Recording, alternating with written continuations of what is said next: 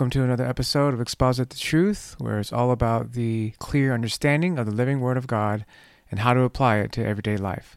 So here we have a very good one about God's chosen people, and it's about the history, chronology, the evidence of how the Jewish people and the nation of Israel exist today and always have for 4,000 years. And so the key takeaway is this: God's chosen people are the Jewish people in the nation of Israel. Their history goes back to 4,000 years ago. Their unique and unparalleled history of the Jewish nation is full of geological, archaeological, and biblical evidence. There has been not one attempt on the genocide of the Jews, but many, at least 3 times in the Old Testament, in Exodus, 2 Kings, and the book of Esther, and at least twice in the New Testament. That's 5, at least 5 right there, attempts on the annihilation of the Jews. But yet they still live today. We know the ultimate attempt of genocide in world history on any ethnicity of people in all of human history was the Holocaust during World War II. And yes, it was against the Jews. 6 million Jews and other minorities, but primarily Jews, were massacred on a scale of mass murdering the world has ever seen. It's a miracle that the Jews are still alive today, after all the genocidal attempts against them. If you're looking for proof or evidence of the Bible, look no further. Simply look at the Jews. All right, so with that said, we're going to go ahead and dive into Scripture, Genesis 12 and Genesis 32. Genesis 12, 1 through 9. Now the Lord said to Abram, "Go from your country and your kindred and your father's house to the land that I will show you, and I will make of you a great nation. And I will bless you and make your name great, so that you will be a blessing. I will bless those who bless you, and him who dishonors you I will curse. And in you all the families of the earth shall be blessed." So Abram went, as the Lord had told him, and Lot went with him. Abraham was 75 years old when he departed from Haran. And Abram took Sarai his wife, and Lot his brother's son, and all their possessions that they had gathered, and the people that they had acquired in Haran. And they set out to go to the land of Canaan. When they came to the land of Canaan, Abram passed through the land to the place at Shechem, to the oak of Moreh. At that time the Canaanites were in the land. Then the Lord appeared to Abram and said, "To your offspring I will give this land." So he built there an altar to the Lord, who had appeared to him. From there he moved to the hill country on the east of Bethel and pitched his tent, with Bethel on the west and Ai on the east. And there he built an altar to the Lord and called upon the name of the Lord. And Abram journeyed on, still going toward Negeb.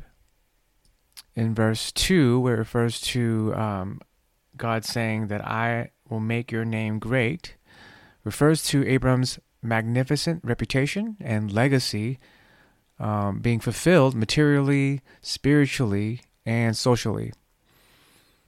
In verse 3, where it refers to him who dishonors you I will curse,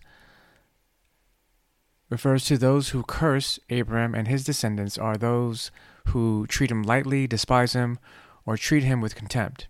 God's curse for such lack of respect and disdain was to involve the most harsh of divine judgments. The opposite was to be true for those who bless him and his people. In verse 7, where God says, "I will give this land," God was dealing with Abram, not in a private promise, but with a view toward high and sacred interests long into the future. The land which his future generations was to inhabit as a peculiar people. The seeds of divine truth were to be sown there for the benefit of all mankind. It was chosen as the most appropriate land for the coming divine revelation and salvation for the world. This passage of Scripture marks the beginning of the Jewish people and the beginnings of the nation of Israel in 2090 BC.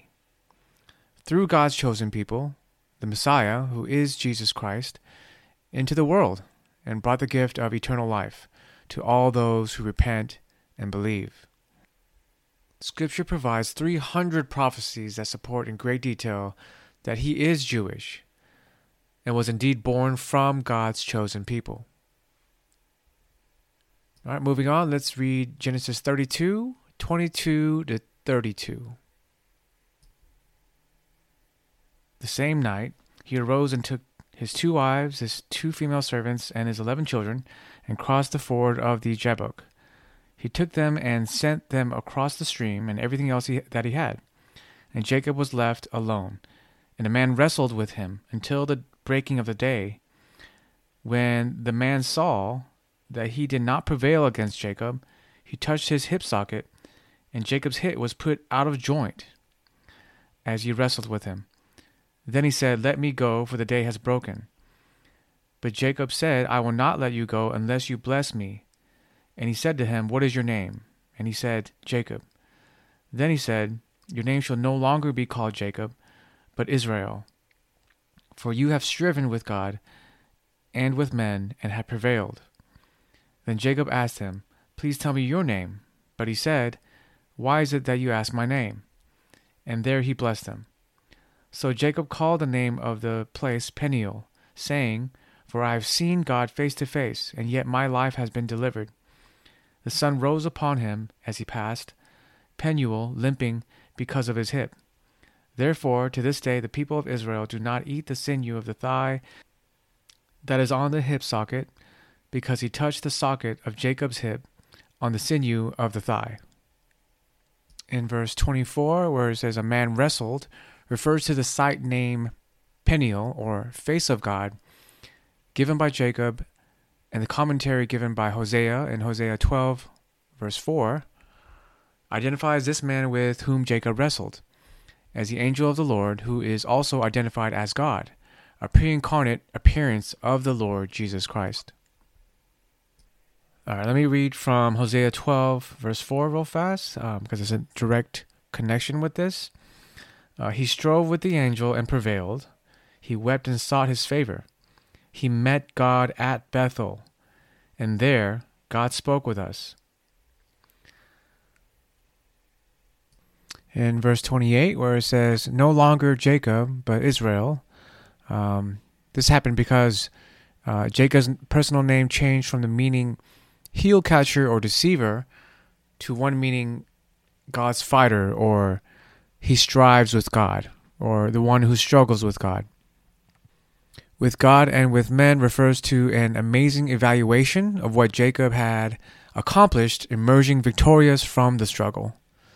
Just imagine like wrestling and your hip goes out of your socket. I mean, has to be quite painful, but he kept going.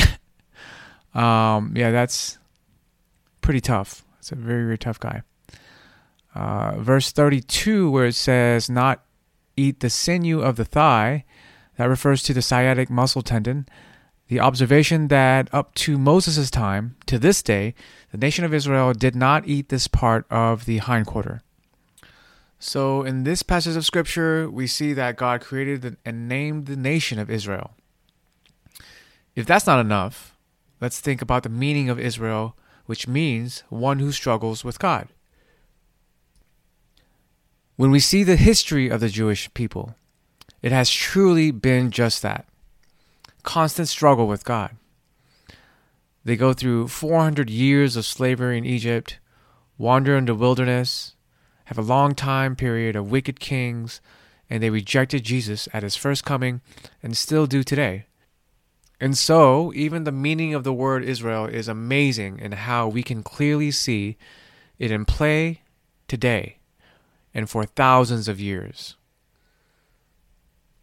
Furthermore, I do want to reinforce the history and the evidence of the Jewish people in the nation of Israel living there and have always lived there for thousands of years, that it is backed by so much just history alone, the surrounding countries, historical documents, pictures or drawings on the walls, especially like in Egypt, where when there were slaves in Egypt, but yet God delivered them out of there, and the 10 plagues that happened to Egypt. Even the lineage of Pharaoh kings in Egypt comes to a screeching halt when it comes to the Pharaoh that suppressed and God eliminated when he delivered his people from Egypt. There is no historical record. They have all the records of all the pharaohs except for that one, which they just wanted to leave out. Is that coincidence? I think not. But there's overwhelming evidence that the Jewish people were always in that land. And, I highly encourage anyone who doesn't know these things to share these things, because today is an all-time high days of deception where, they think that Palestinians deserve that land and have always or have been there before.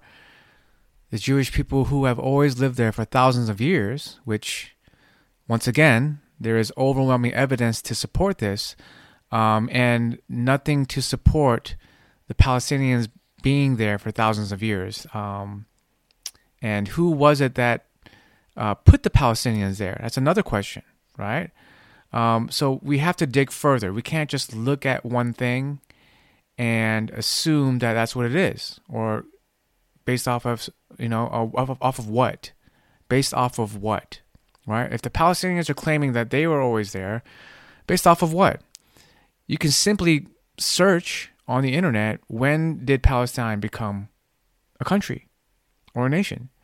It was in 135 AD when the Roman Emperor Hadrian named it and gave them over to the Palestinian people, right?